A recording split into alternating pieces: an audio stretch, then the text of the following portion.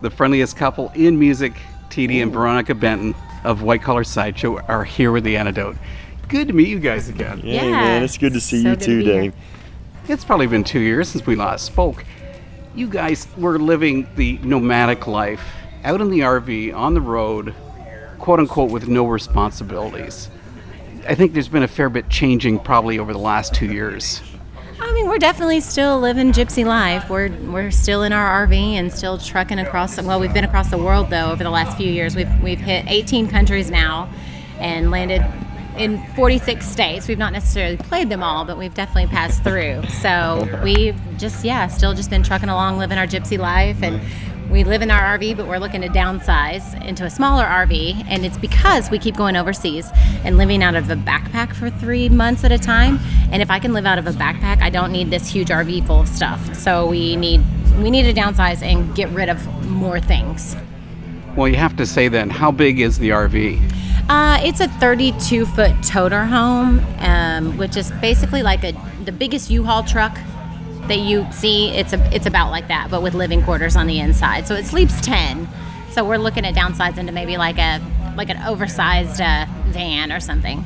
And the reason for having such a long rig is just because when TD's acting up, you can just shove them to the very far end. Absolutely. That, and the fact that we used to have a married couple living with us, T's son, we had a couple dogs. So it was a zoo. Yeah, Levi the poet and his wife Brandy used to live with us. And so we needed a lot of space back then, but we're looking at downsizing. We feel like empty nesters, which is nice. I also think, like, with our life, this year we've been a band for 11 years, which is longer than we've done anything in our life as a married couple.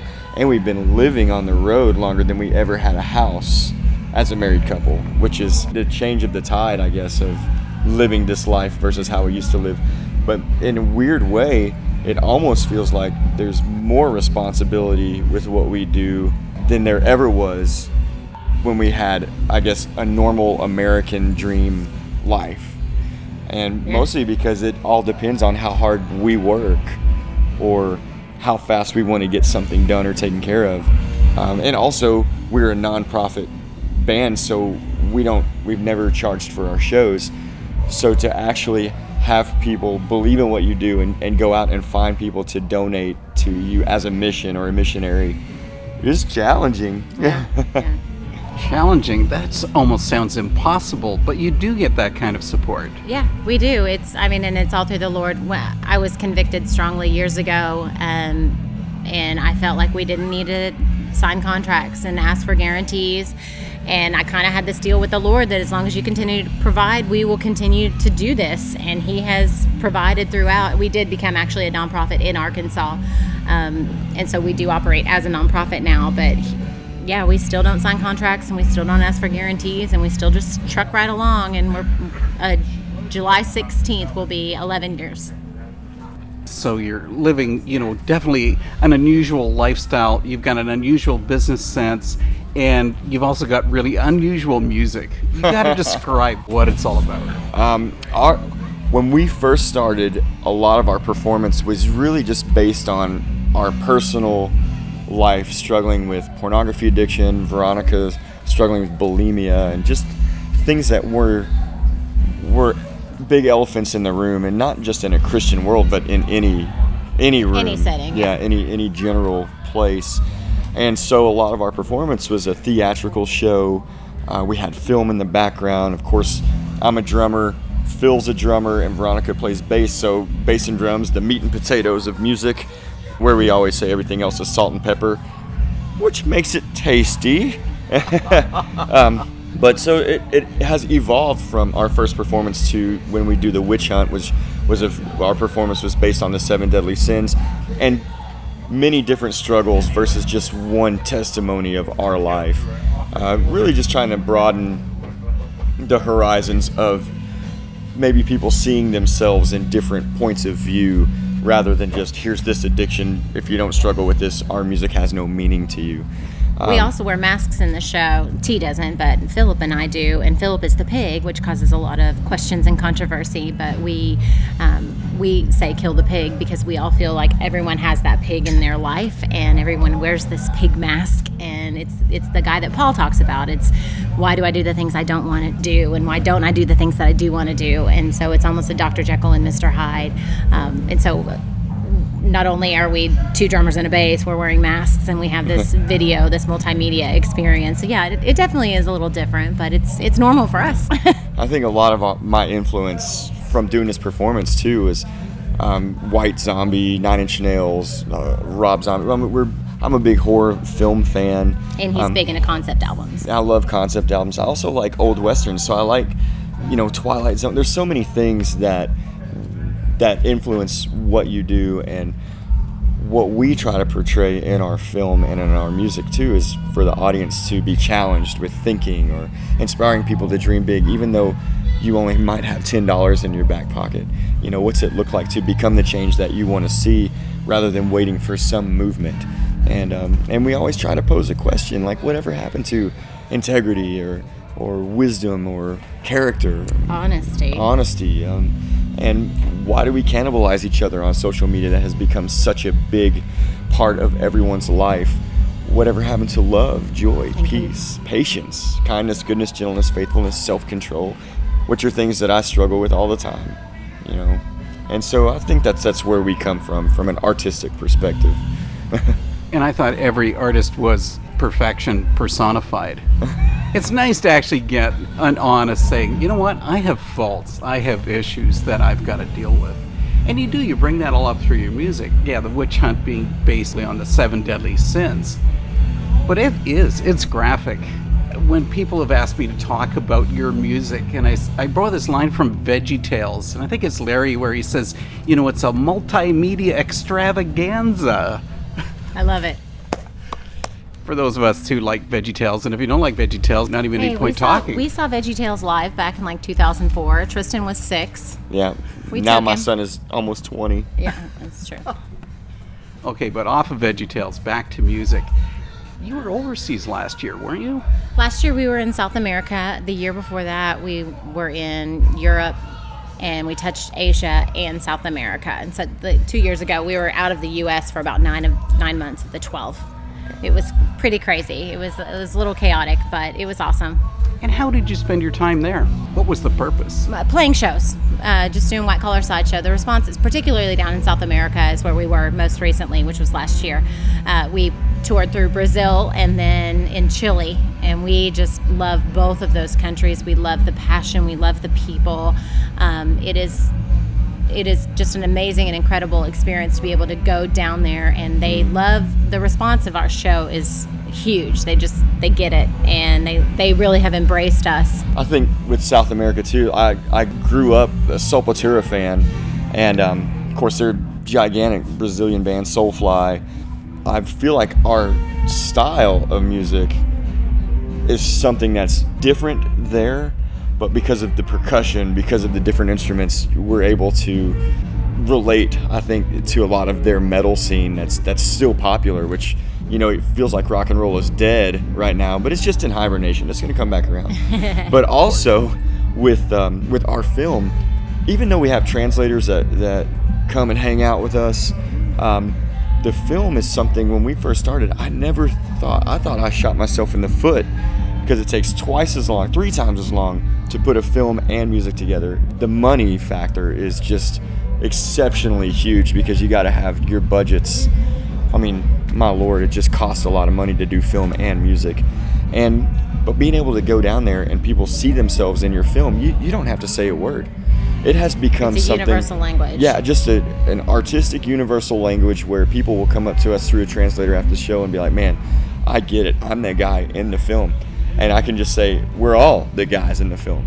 Like, we're all trying to figure out who we are, what's our identity, how do we grow, what are the things that we need to learn from our mistakes, and how do we use our stories to connect with other people, whether that's through art, through our job, whatever it is that we are passionate about in our life. Another funny thing about Chile, though, more than any other place that we've been, they love the pig. They, I guess, had this cartoon character back in the day called Chancho Man, which is Pig Man. And so every time after we would play a song, they would all chant, "John Joe Man, John Joe Man, John Joe." They loved Philip. They just loved Where him. in the loved U.S. his you character. don't get the love for the pig. He scares most people, and people will run out crying oftentimes. But no, they absolutely loved John Joe Man. Well, we got to get back into your creative process. You were talking about how much time commitment it comes into doing both film and the music. Well, really, and it's stage theater. Yeah. You're starting it all over again. You're back at it. We are. And we didn't know if it was going to happen. Like I said, I told the Lord, as long as you continue to provide, we will continue to do it. And we didn't have the finances really to even begin this process. And come April, since we are a nonprofit in Arkansas, I noticed that there was this nonprofit fundraiser. And so 950 nonprofits in Arkansas had this one-day, 12-hour fundraiser. And I was like, well, we'll sign up. Give it a whirl. Who knows? And we ended up raising over $12,000 in 12 hours. That's insane. Yes. That's fabulous. So here comes the money. And so we're like, well, I guess we're on the road again. I guess we're doing it. So here we go. So once that money was secured, we started the filming process all over again. And our video guy, who has been with us since he was like 17, said yes. And this one's definitely different. It's exciting and new and fun.